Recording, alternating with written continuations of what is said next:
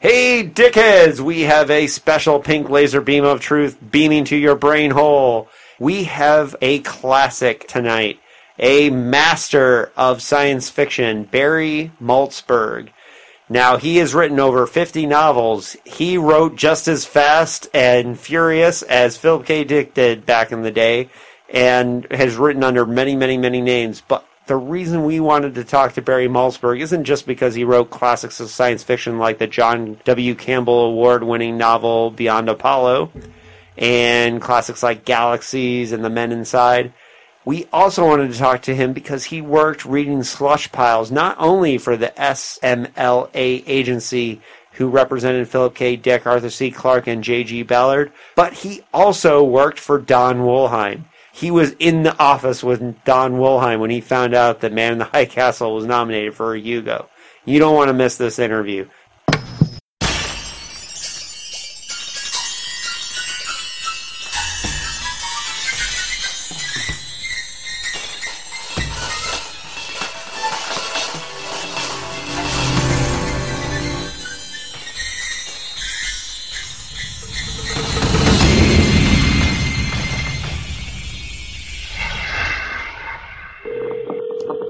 Hello? Hey, Barry, can you hear us? Yeah, I hear you pretty well. Okay. One morning, this phone occasionally commits an ominous sound of beeps and then disconnects. No idea why. This might happen during our conversation. If so, just call again. Okay. All right? So let's hope it doesn't happen that way. Okay. Well, we'll do the best we can Okay. with it. And we'll give people a little warning on the sound quality, but we get a rare opportunity to talk to you, and we're really excited about that. I'm ready anytime. All right. I'd like to dedicate this interview to my buddy Robert Garfat, who is a bookseller in Victoria, British Columbia, who first recommended Barry Malzberg's work to me and sold me a copy of Beyond Apollo. He just passed away last Sunday after a long fight with various lung illnesses. And so this one goes out to Robert. And thank you for putting Beyond Apollo in my hands. All right, Dickheads, we have a special guest with us here today. Barry, welcome to Dickheads. We're very glad to have you here. My pleasure, indeed. We're going to talk a lot. We're eventually going to get to your personal work, but we really, we know Dickheads out there are very interested in the Scott Meredith Literary Agency because that was the home of Philip K. Dick. But let's, Yes, it was. yeah, that's right. And but let's start off with your education. You were educated at Syracuse. How did you get involved in genre writing and the genre world in general? I have written about this extensively. That's all on the record. Introductions to many collections, and particularly my most recent book is a collection of essays, Bend at the End of the Road, in which several essays discuss this at length. I fell into the genre. It was not my original choice of venue, but I went to science fiction and eventually found that was where I belonged all the time. That's cool. Did you read much science fiction when you were young? Critically, and I have always said this, you cannot be a good science fiction writer or of any significance unless you have had some real reading in the category before puberty.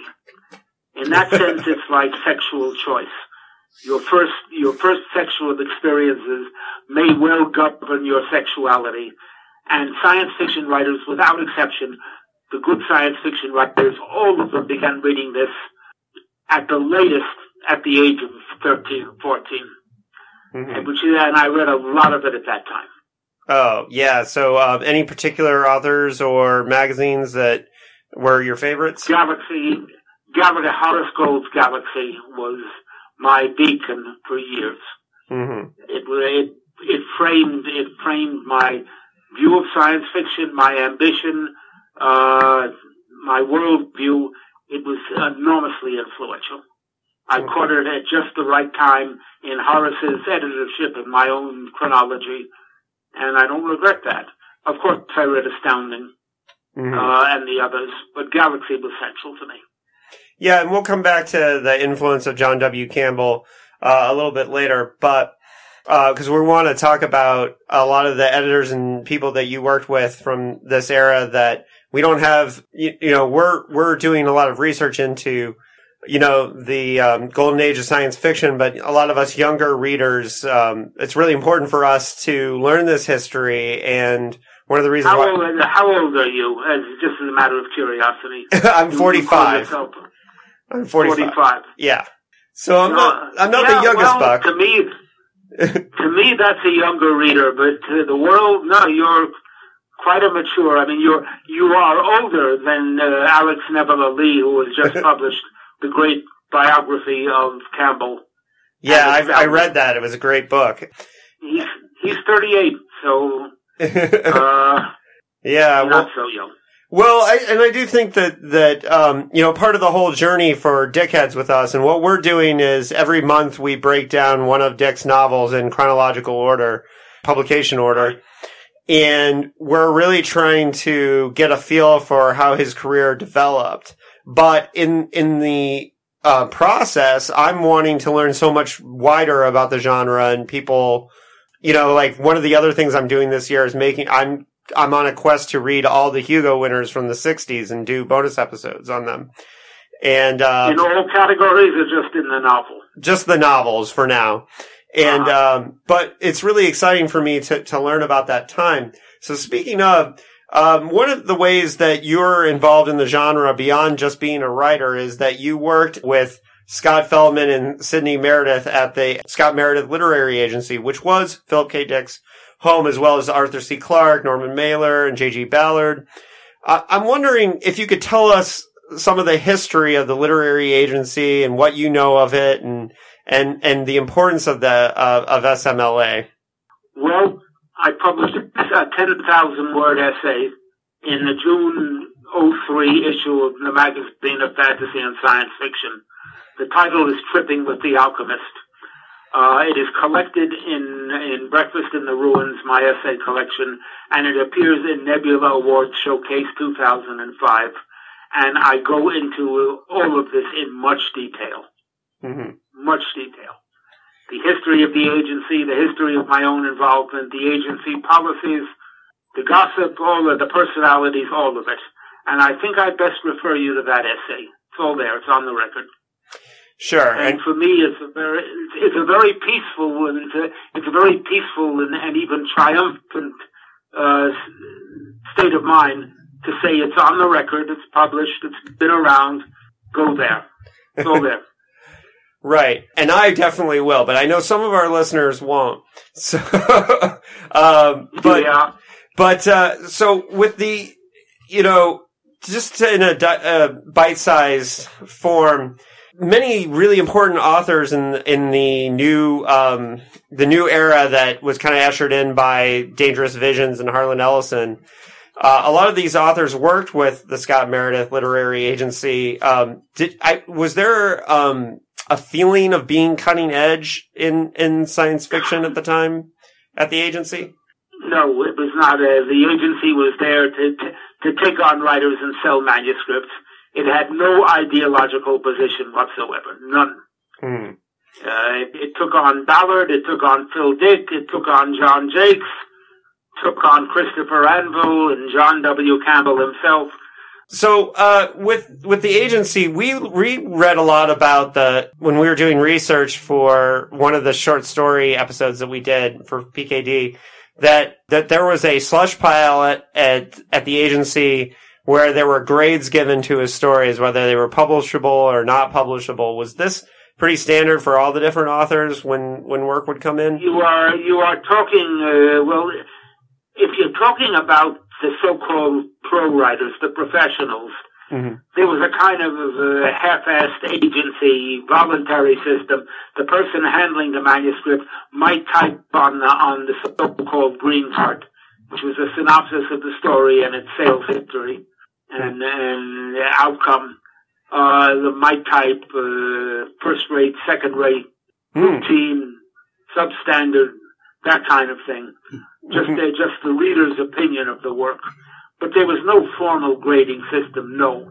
And the agency's policy, as I said, was completely non-ideological. With some exceptions, you started as a marketing agent. You began at the top-paying market and hope it sold there, and if it didn't, you sent it to the next top-paying market and descended the ladder until you found someplace even at the bottom. And if you didn't, you put it in a cabinet, and maybe you tried again in a few years when there were editorial changes. I repeat, the agency was not ideological. The agency, on the other hand, there were some very hip, intelligent readers there, and they knew you did not take a Phil Dick's psychedelic story to send to John Campbell. Right. You didn't take a Horace Gold satire and send it to John Campbell. You did not take a John Campbell reactionary, racist, right-wing story and send it to Horace Gold or Edward Furman of the Magazine of Fantasy and Science Fiction. It was not that mechanical, but the general policy was you began at the top and you just bounced down the ladder. Mm-hmm. So we had this image in we had this image in our head, and I don't know if this is true, of this idea of like some of the weirder stories like Days of Perky Pat or whatever, Philip K. Dick coming in, one of the psychedelic ones. And the idea that at the agency they would be like, whoa, this one's really crazy. Did you ever have conversations of not just Philip K. Dick, but other writers? Like, did you get a lot of stories that seemed super left field that you didn't think you could place? There weren't many conversations. There were some very hip and intelligent people there, and they knew what they were handling. Mm-hmm. And they might be more favorably inclined to send a Phil Dick off the wall story to Galaxy than to John Campbell or Robert Mills and Magazine of Fantasy and Science Fiction. But really, there were a lot of manuscripts and a lot of writers and a lot of pressure and low salaries, and people were there to get as much work done as possible. Mm-hmm. And if you're talking about literary debates and anguished consideration of marketing possibilities, no, didn't happen there, and it's a myth that it happens anywhere. Mm. Agents are not really oriented to that kind of thing. Mm. Maxwell Perkins, Fitzgerald, notwithstanding. Mm-hmm. So let's talk a little bit about John W. Campbell. I recently read Astounding, and I'm wondering, as somebody who was around for a lot of this, how, looking back at the history of this era, do you think that I felt like the book did a really good job of presenting, warts and all, whether he was a perfect guy or not, but the amazing impact that John W. Campbell had on the genre overall? Absolutely. He certainly did. Mm-hmm. In terms of so-called cutting edge or modern science fiction, he was the genre. The work that Campbell did between 1937 and 1950 is irreplaceable. Mm-hmm. And without him, I don't think the genre, as we know it, would have existed and would not exist now.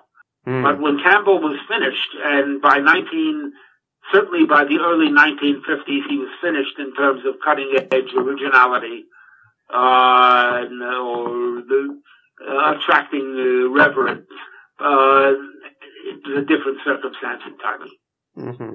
Well, two names that go ahead. But the most important, Isaac Wright, Asimov wrote in his autobiography, and I don't disagree. He was on air somewhere, and the moderator asked him who was the most important person in the history of science fiction. And Asimov wrote, with my well-known ego and narcissism and vanity, I wanted to get the laugh and seriously say me. But I was struck by honesty, and I said John W. Campbell. Mm-hmm. And then they got a phone call from a listener who said, thank you for saying that. John Campbell was my father. One of his daughters lived in Ohio and called it. Unquestionably the most important figure. Mm-hmm. Well, two names that come up a lot when we're researching the work of Philip K. Dick. and two editors whose names we repeatedly hear, but we know very little about, are Don Wollheim and Tony Boucher. I'm wondering if you could talk first with Don Wollheim being the editor of Ace. I'm pretty sure he probably published a lot of your work as well. A lot. He published 2 novellas as Ace doubles and 2 collections. Mm. I was Don's first reader in 1968 and 69, and I lived a mile and a half from him, and I was in there twice a week. And I've often said, I learned science fiction. He and A.J. Budruth were probably the people who were most formative. So I learned a great deal from Wollheim, a great deal. Oh yeah, so I'd really like to hear more about Don Wollheim, because it seems like he had such a massive impact on the first 10 years of Philip K. Dick's work, because he published most of it up until Time Out of Joint. Yes, that's right. That's exactly right. Yeah. He published most of it and paid him for the usual Ace rates and put out the paperbacks and did nothing otherwise. Phil Dick was product for him. Yeah. Not to derogate him, everything was product for Ace. He knew what he had there, it just didn't make any difference. Right. Well, I know published Solar Lottery. Yeah. To his enormous credit. Yeah, well, I know he said he had an exact quote at some point. Philip K. Dick said that for the first part of his career, his audience was Don Wollheim. That everything was geared towards pleasing Don Wollheim. And but that is absolutely correct. Yeah, that's correct. Since you work so closely with Don Boucher, of course. Go ahead. Boucher bought his first story in 1950. Mm-hmm. Boucher was his first editor, acquiring editor and influence. Mm-hmm. And Phil Dick, Boucher gave a creative writing workshop in Berkeley, California in the late 40s, early 50s. And Phil Dick was one of his students. And sold his first story to Boucher, who was then, of course, editing fantasy and science fiction. Wow. Yeah, see, that's something I didn't know. Well, that's great. Oh, really? Well... Well, that's why we're talking to you, Barry. We're learning all these awesome things. So, working with Don Wollheim, I'm wondering, you said you learned a lot of what you know about science fiction from working with Don Wollheim. I'm wondering if you have any anecdotes or any specific stories of a way that he influenced your work in particular, not just as a reader, because obviously you were reading work for Ace for him, but maybe both. Like, what did you learn about reading manuscripts, and what did you learn that you translated? I had already been in the fee department at Scott Meredith. I knew how to read manuscripts. Oh, okay. And I could read very quickly and thoroughly and render a pretty good judgment in less time than anybody who ever did this kind of work. Mm-hmm. What have I learned from him? A great deal of cynicism, a lot of gossip, series of attitudes towards science fiction, a lot of the nature of the writer-editor interface. And I had done 2 novels for him, or I had done 1 novel for him, Dwellers of the Deep. And he said to me, "We've never had a novel which took place at a science fiction convention. Why don't you write that? Nobody ever has." So I wrote it. It took me a couple of weeks. That's Gathering the Whole of the Planets. Mm-hmm. And I will say shakily that over 50 years later, I still think it's the best novel, except for Herovitz's World, which came a couple of years later. Gathering the Whole of the Planets is the best novel about science fiction in that era, which will ever be done. I am going to have to read it. He suggested the idea, and he took the novel and he published it. Paid me and left me alone, which was exactly what I needed at that time. Well, it's funny because we see through the vision of the changes that Don Wollheim requested. That's a lot of what we know about their relationship working together, and things like that he didn't want Christianity and Eye in the Sky, and We also know that he turned down Martian time slip because he didn't like the timeline. He didn't believe that we could be on Mars by 1994, and Wolheim turned out to be correct. So we saw that they had a give and take, and I know that Wolheim was kind of dismissive of Man in the High Castle when it went on to win the Hugo. I wonder if, when you were working with him, if you know much about, like, you know, kind of, you know, what Wolheim said about PKD when he was, you know, did he talk about it much in the office or as an author that he worked with? He talked about everybody. I mean, he thought Phil Dick was crazy. But that's all right. He thought a lot of people were crazy. I'm sure, including me. He understood him. He liked his work. Mm-hmm. He considered him a major writer. Right. And he sustained him. Oh, yeah, he did. When Phil Dick got famous and began to crawl out of the Ace Berkeley $1,500 envelope, Wolheim, as with all of his writers who went on to better advances and exposure, he was deeply jealous and resentful.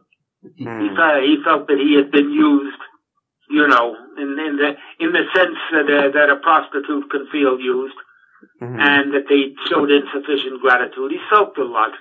Carried a lot of resentment.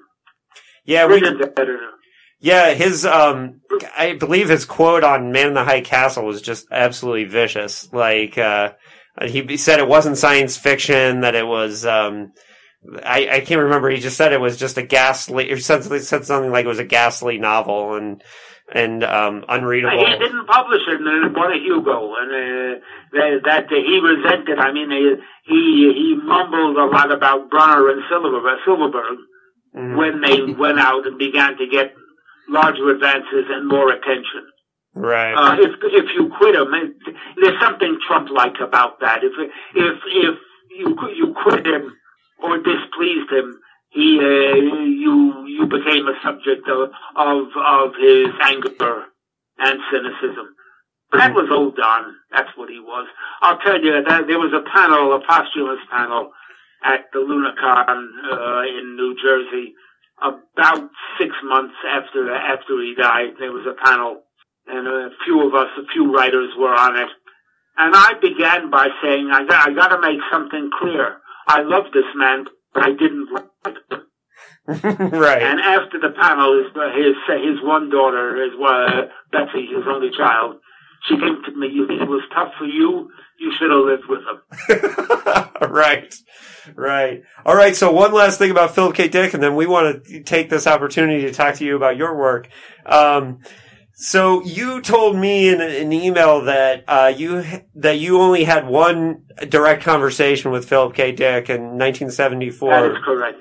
Yeah, but you said I dedicated a novel to him, The Gamesman, in 1974, which was kind of a takeoff on Solar Lottery. Mm-hmm. And I dropped him a note before I said I'd like to dedicate this thing to you if you don't mind. And he called me at midnight. He called me at midnight on a Tuesday or Wednesday. It's the only conversation I ever had. It went on for about 45 minutes.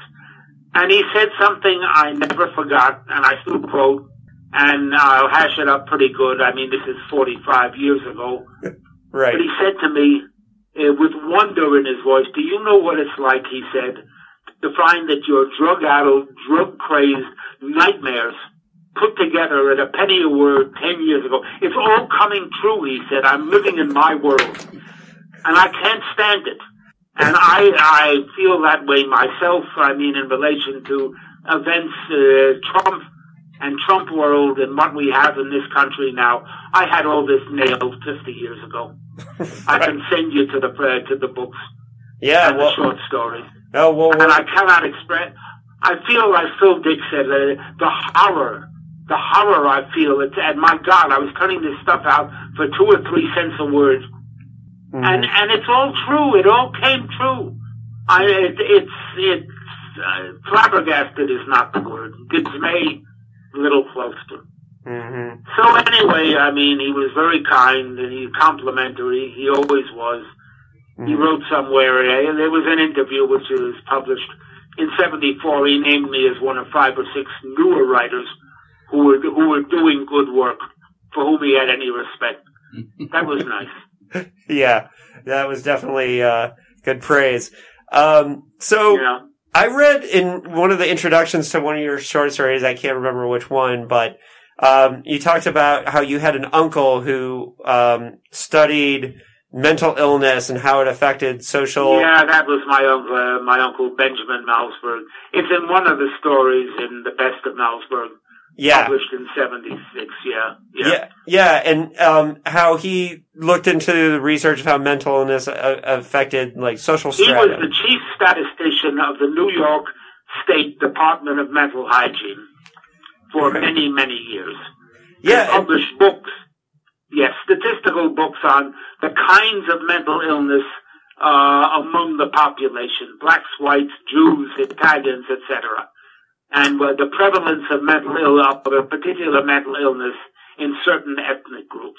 A lot of pioneering research, yes. Well, and I thought, like, just even by osmosis and being around somebody like that, I'm sure that you picked up some things that went into, and I'm sure that influenced your world building. Or I was wondering if... Oh, sure. Yeah. Absolutely. Okay, cool. Absolutely. I thought that was really neat, and I just wanted to point that out that that's something that I've seen in, I've read a lot of your short stories, and I've read 3 of your novels already. I know I've got 47 more to go. Which 3?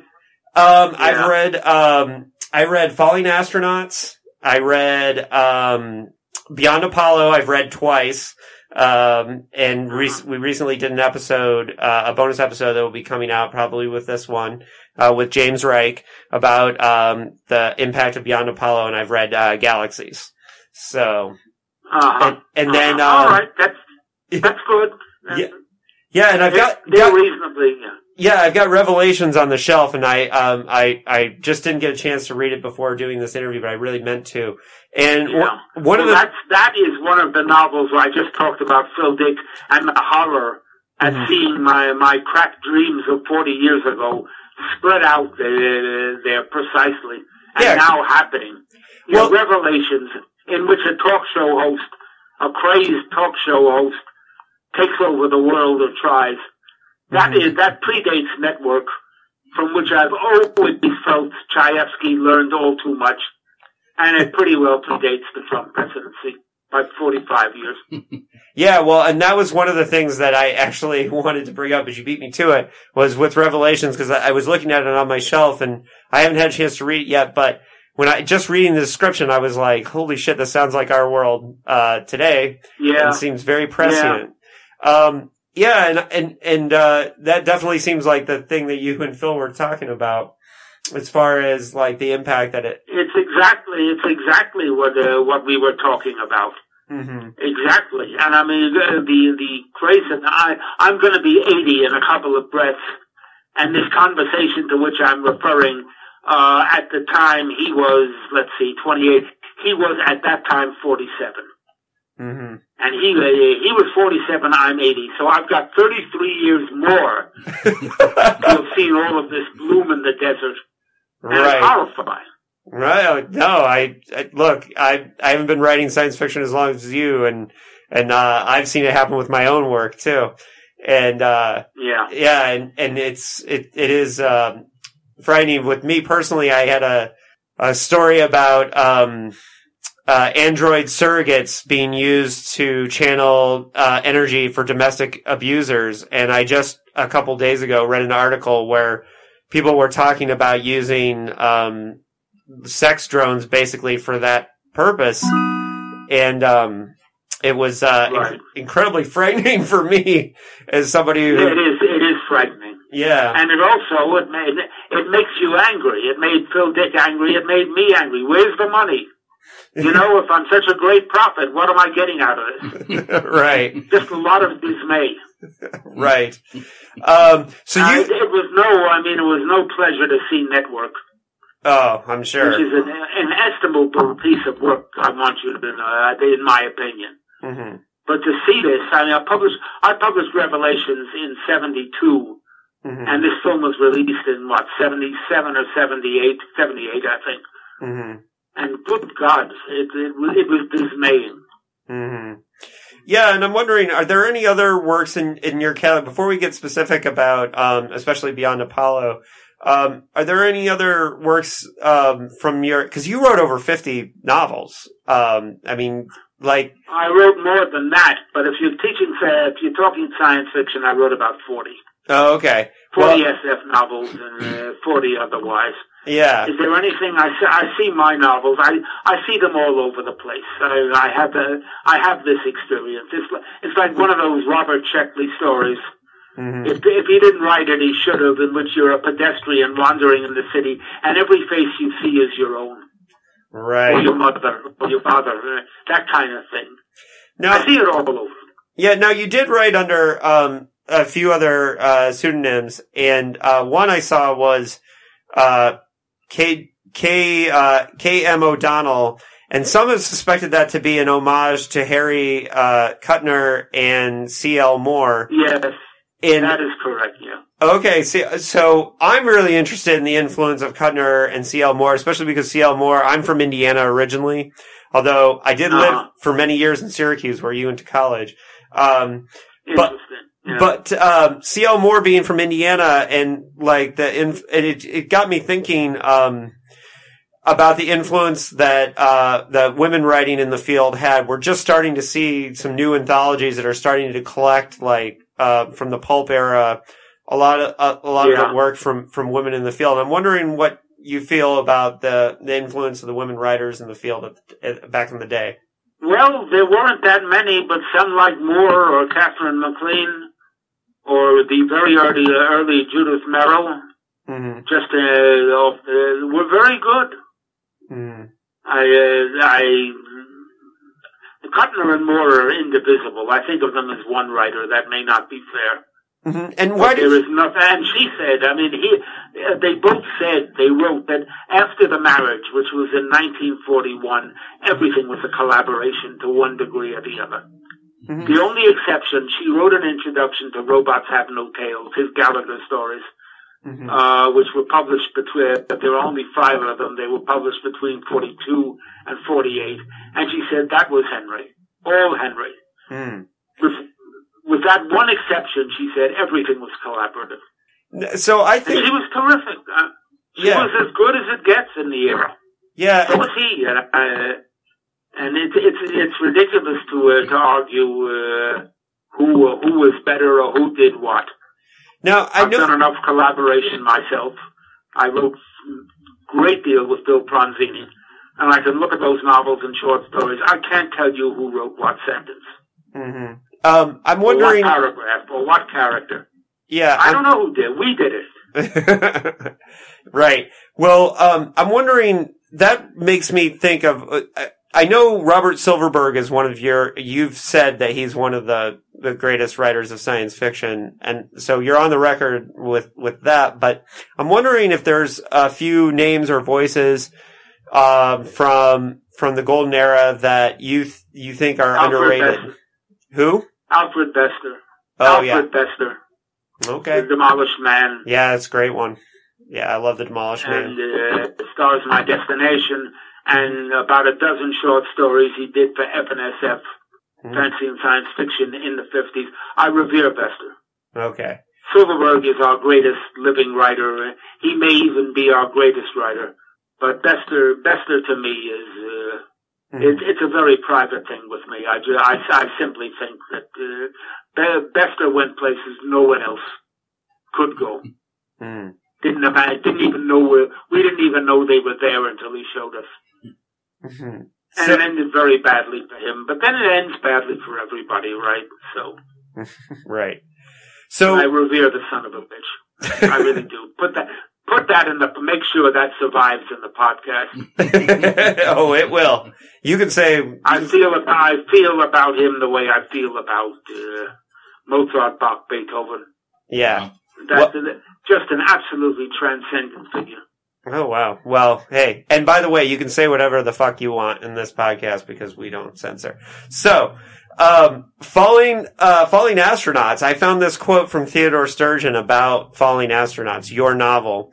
He said, Malzberg gives a voice to the mixed up, the impotent, the torment of the helplessness, and to the peculiar hope that personal integrity, even if irrational or wrong-headed, may just possibly be able to beat the system. So, that's a... Yeah, well, that was highly complimentary, and I say sadly that was 50 years ago. I don't believe that anymore, and I don't think Ted would either. Mm-hmm. Well, but wouldn't it be pretty to think so?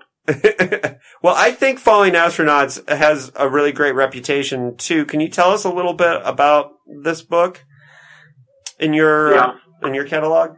I think Falling Astronauts is. I think it's okay. I was young. I was 32. I was 31. I got done I said what I wanted to say in that book. Right. I hope it stands up. But even whatever it represented what at the time I wanted most to get, and I think it's all right. Well, I think Beyond Apollo is much trickier and dazzling, and at a consciously virtuoso performance. Revelations is deeper. Mm-hmm. But I think Falling Astronauts is about the falling astronauts and is a better explanation of the reasons for the NASA disaster than anything else I've done or maybe anybody has ever done. Mm-hmm. Well, yes, and I've been writing for years, somewhat egomaniacally, but I believe it, and I won't apologize even now. There was only one writer in England, Ballard, and one in me, who were really coming to grips with the space program in 69 and 70, and who saw the disaster coming and knew why and knew exactly how it would happen. Mm-hmm. And we were all alone. Mm-hmm. Yeah, well, and I think everybody later on it became everybody learned from us. And as I say this lovingly of Ballard, who I consider close to Bester as a transcendent figure, but I've always saying it lovely. He was British and he didn't count. I was the only USA writer. Yeah, so who was really on this. So can you? I was really on it, and I was on it before anybody else even saw it. Yeah, and I believe you lost an editing job for one of the magazines for being critical of NASA. Can you give us some more details of what your criticisms of NASA were at the time? Because I think some of the listeners... I edited the SFWA Bulletin, and I wrote a very mild NASA editorial, which felt, and I still think, it trivialized and sanitized space and astronauts, and cleaned it up, and no cursing, and 7-second delays, and watch what you say, boys, and you're all happily married, aren't you? And you never had an adulterous thought, and you're all 6'3", and you never urinate, or you do so very cleanly and surreptitiously. And you're all white, and you're all upper middle class, or aspire to be, and no cursing in space, and so on. They sanitized it. They trivialized it. They made the true wonder and awe of space and the human journey, which Bradbury, if nothing else, caught beautifully, as did Poul Anderson and a lot of others. NASA was afraid of it. So that, of course, brings me to Beyond Apollo, and this was the first of your work that I read, and recently James Reich and I broke it down. We did close to 45 minutes talking about Beyond Apollo after the last time I reread it. And I just, I can't say enough about what a masterpiece of science fiction I believe this novel to be. And not just because you're on the other line of the phone with me. And I found it really interesting that, I knew it was very controversial that that Harlan Ellison said it knocked his socks off for 3 days, and at the same, saying really great things, and then at the same time, Bob Shaw and Foundation said that it was everything that was wrong. This typifies everything that has gone wrong with science fiction in the last 10 years. Right. Yeah, that's writers remember stuff like that. Oh yeah. Oh yeah. And I obviously agree with Harlan Ellison in this case, and I believe the novel. You know what James Blish said about not Beyond Apollo. You know what James Blish said about Universe Day, Avon, 1971. He reviewed it in fantasy and science fiction. Mm-hmm. You know what he said? Show you about writers. This is half a century ago, mind you. Right. He said Avon's blurb writer on the cover calls this a brilliant new novel, thereby making 3 mistakes in 3 words. Oof. Ow. Yeah. Well, I know the worst we've ever seen of a quote about Philip K. Dick's work was from the Japanese translator of Man in the High Castle. Yeah. And I bet he would never have forgotten that one either. But so Beyond Apollo, a lot of what James Reich and I talked about in our bonus episode about it was that it reminded us of like a more like kind of a dirtier, kind of sharper version of, or similar thing to what Lem was doing with Solaris. And the idea that we felt what you were trying to express with Beyond Apollo was, are we not, how terrifying would it be to actually interface with the universe when we step outside of the Earth into space, and can we handle it? And what will it do to us if we're there? It was, That's right. Oh, awesome. That's right. I read Solaris years after Beyond Apollo was published. It's pretty good. It's heavy-handed. Very handed. Very, very European. Very, je ne sais quoi. But it's all right. Lousy movie, both versions. Terrible. That's just an opinion. Right. So with Beyond Apollo, though, I mean, you really got down and dirty with the characters as far as, and one thing that I think that you did for science fiction was warts and all. You had the sex, the language, the everything in it. Yeah. How did editors ever try to tone you down, or did they just? No, they didn't. Surprisingly, they didn't. Right. I never had an editor cut a 4-letter word on me. No, no. I published stuff I could not have believed I would have been published a few years earlier. But no, nobody gave me a hard time. Random House was cool with all the 4-letter words. I published a story, An Amazing on Ice, which is in the Malzberg, Best of Malzberg collection. The first 2 sentences of which would have made every hair on John Campbell's head fall off. He was dead. And then it just said, why publish? You know that story? That too is in Best of Malzberg. You know that story? You know how it begins? I fucked my mother. I fucked my mother. Yes. Who would have ever thought the old bitch had so much blood in her? Oh, yeah. That's it on the newsstand, man. Yeah, that was, what story was that? Linkage was the name of the story, I think? Or... Yeah, that's another one, yeah. Well, I remember, I know the story you're talking about. It's hard to forget. I just wasn't sure about the title. But, yeah. So, recently, Galaxies was brought back into print, and I believe Beyond Apollo. Can you tell me a little bit about, Galaxies is one that I read, when I first discovered your work, probably 20 years ago, 15, 20 years ago. So, it's not super fresh in my memory, but, I just remember it as being, absolutely gonzo and we use the term now, bizarro, but, metafiction, yes. Yeah. Metafiction, as Silverberg wrote me once, it was metafiction before there was metafiction. It was a novel about a novel. Mm-hmm. It was a novel about writing a novel. Later on, that became, Coover got into it. A lot of people did. Uh-huh. But that might have been the first, I don't know, maybe Flann O'Brien. Not sure of that. But anyway, yeah, it's far out, I suppose. Mm-hmm. Was that before or after Beyond Apollo Galaxies? After. That was in the summer of 70. That was in September or October of 74. Yeah, Beyond Apollo was written it was finished on August 27th, 71. Wow. Yeah. And so that went on to Beyond Apollo won the John W. Campbell Award. Yes, it won the first. Yes.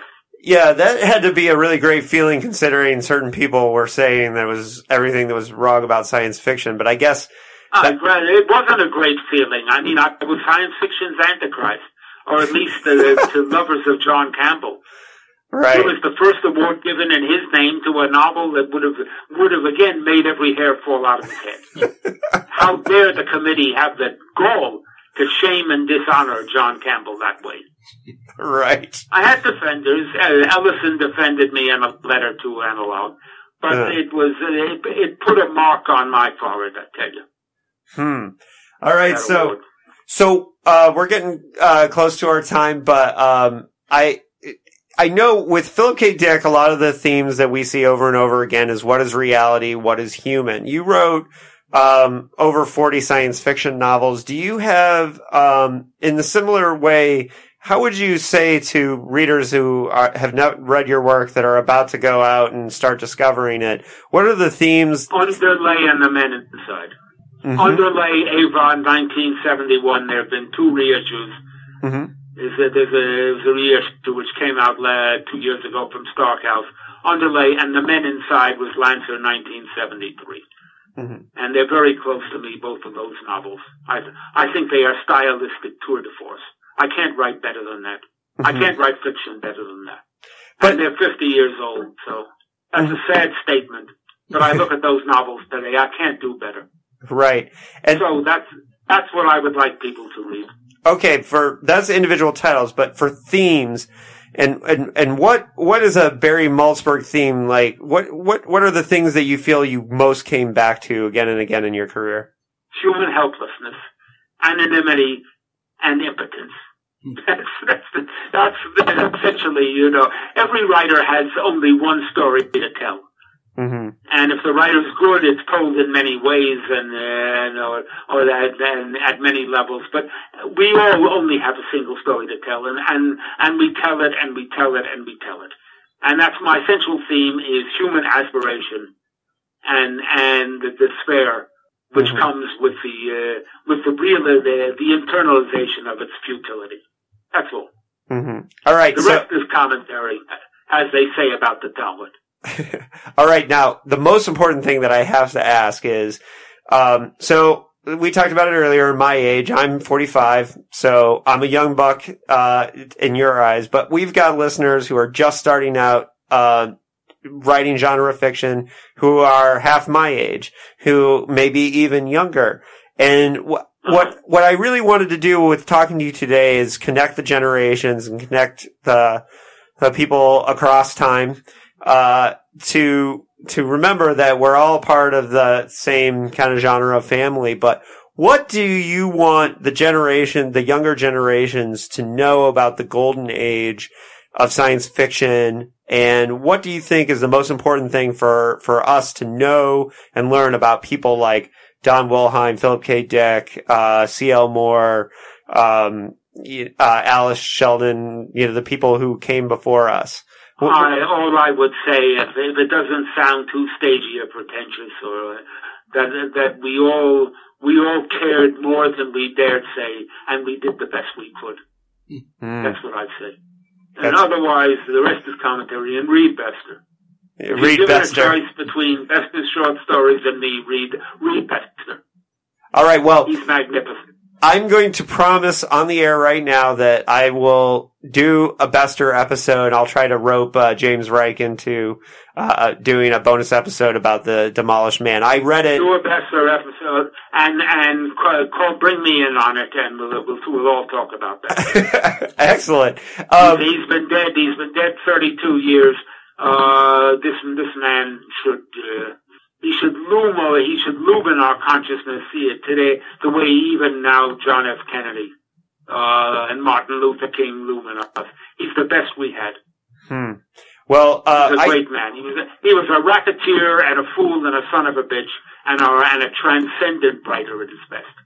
Mm-hmm. And the greatest writer science fiction will ever have. And I want that to be known. I would like that very much.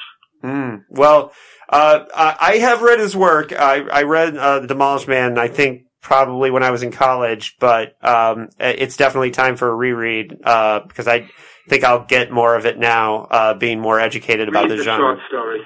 Read the Men Who Murdered Muhammad. They don't make life like they used to. The 5,271,009 of Time and Third Avenue. I can go down the list. Read the dozen great stories he did for FNSF in the 50s. Nothing like it. Burn the page. Right. All right. So, and then, and I know you said you'd want people to read his work before that, and you've said, what the two ones that you think, people should read of your work, but, you know, I just, you know, with this closing bit, I'd just like to say that, you know, I really appreciate your time because, for us, it's as, you know, we're trying to research and learn more about Philip K. Dick and take this journey through his career, and just the ability to talk to somebody who was in the room with Don Wollheim, is huge for us. We always joke, we make jokes about Don Wollheim and Tony Boucher because we keep hearing their names over and over and the impact that they had.